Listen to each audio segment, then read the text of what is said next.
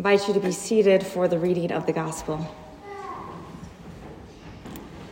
The Holy Gospel according to Matthew, chapter 27.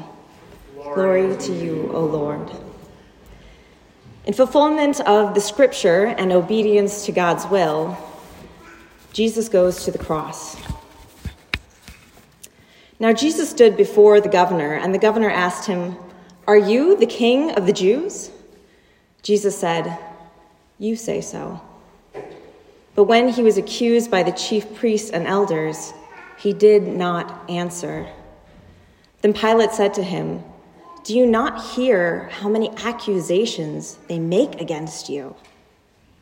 But Jesus gave Pilate no answer, not even to a single charge, so that the governor was greatly amazed. Now at the festival, the governor was accustomed to release a prisoner for the crowd, anyone whom they wanted. At that time, they had a notorious prisoner called Jesus Barabbas.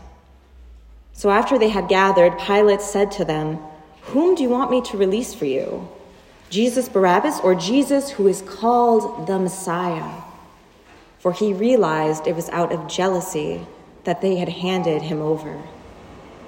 While he was sitting on the judgment seat, his wife sent word to him, "Have nothing to do with that innocent man, for today I have suffered a great deal because of a dream I had about him." Now the chief priests and the elders persuaded the crowds to ask for Barabbas and to have Jesus killed. The governor again said to them, "Which of the two do you want me to release for you?" And they said, "Barabbas." Pilate said to them, "Then what should I do with Jesus who is called the Messiah?" And all of them said, "Let him be crucified." Then Pilate asked, "What evil has he done?" But they all shouted all the more, "Let him be crucified." So when Pilate saw that he could do nothing, but rather that a riot was beginning, he took some water and washed his hands before the crowd, saying, "I am innocent of this man's blood. See to it yourselves." Then all the people answered, "His blood be on us and our children." So Pilate released Barabbas for them, and after flogging Jesus, handed them over to be crucified.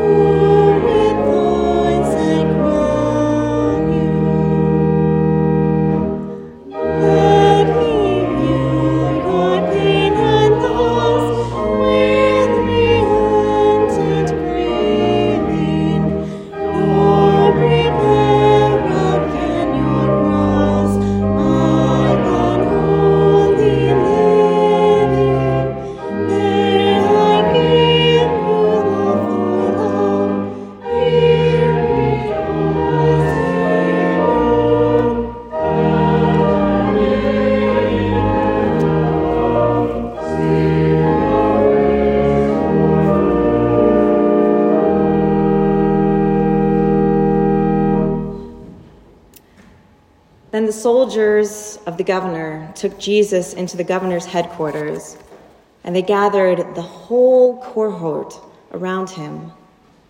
They stripped him and put a scarlet robe on him. After twisting some thorns into a crown, they put it on his head. They put a reed in his right hand and knelt before him and mocked him, saying, "Hail, King of the Jews." They spat on him and took the reed and struck him on the head. After mocking him, they stripped him of the robe and put his own clothes on him. Then they led him away to crucify him. As they went out, they came upon a man from Cyrene named Simon, and they compelled this man to carry his cross.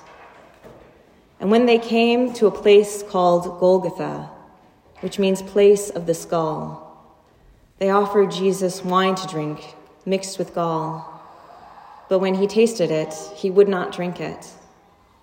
And when they had crucified him, they divided his clothes among themselves by casting lots. Then they sat down there and kept watch over him.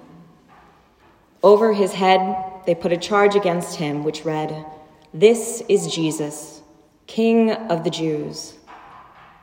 Then 2 bandits were crucified with him, one on his right and one on his left. Those who passed by derided him, shaking their heads and saying, "You who would destroy the temple and build it in 3 days, save yourself. If you are the Son of God, come down from the cross." In the same way, the chief priests also, along with the scribes and elders, also mocked him, saying, "He saved others. He cannot save himself. He is the King of Israel. Let him come down from the cross now, and we will believe in him. He trusts in God. Let God deliver him. For if God wants to, for he said, 'I am the Son of God.'" The bandits who were crucified with him also taunted him in the same way. From noon on, darkness came over the whole land until 3 p.m. And about 3 o'clock, Jesus cried out with a loud voice, "Eli, Eli, lema sabachthani?" That is, my God, why have you forsaken me?" When some of the bystanders heard it, they said, "This man is calling for Elijah." At once, one of them ran and got a sponge, and filling it with sour wine, put it on a stick and gave it to him to drink. But the others said, "Wait, let us see whether Elijah will come and save him." Then Jesus cried again with a loud voice and breathed his last. At that moment, the curtain of the temple was torn apart from top to bottom. The earth shook and the rocks were split. The tombs also were opened, and many bodies of the saints who had fallen asleep were raised. After his resurrection, they came out of the tombs and entered the holy city and appeared to many. Now when the centurion and those with him who were keeping watch over Jesus saw the earth quake and what took place, they were terrified and said, "Truly, this man was God's Son." The Gospel of the Lord. Praise to you, Lord Christ.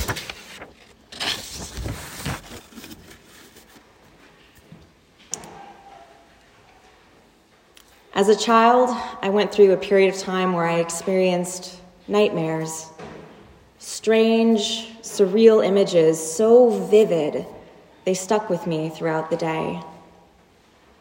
I remember feeling helpless, afraid to go to sleep and confront these reoccurring narratives in which I had no control, in which I felt powerless. I recall these strange dreams as we enter Holy Week, for the uncomfortable sensations, the feeling of powerlessness is similar. There is a dream-like quality about Holy Week, full of familiar narratives, paradox, and a surreal turn of events that we experience especially today on Palm Sunday. One moment, Jesus is being praised as royalty as he triumphantly enters Jerusalem, beloved, respected, palms waving, hosannas sung. The next, we are reading of his trial and submission to suffering in the Passion story. We sit in the tension of this jarring change, one that leads us into the 3 days, the rest of this surreal, often uncomfortable story. But perhaps when it comes to Holy Week, it's not this seemingly sudden change that just makes us uncomfortable.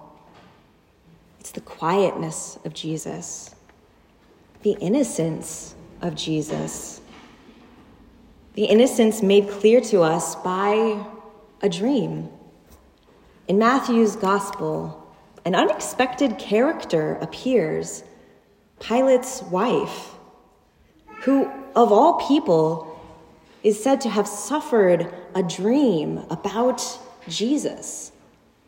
A dream apparently so powerful, she sends word to her husband to not have anything to do with this innocent man.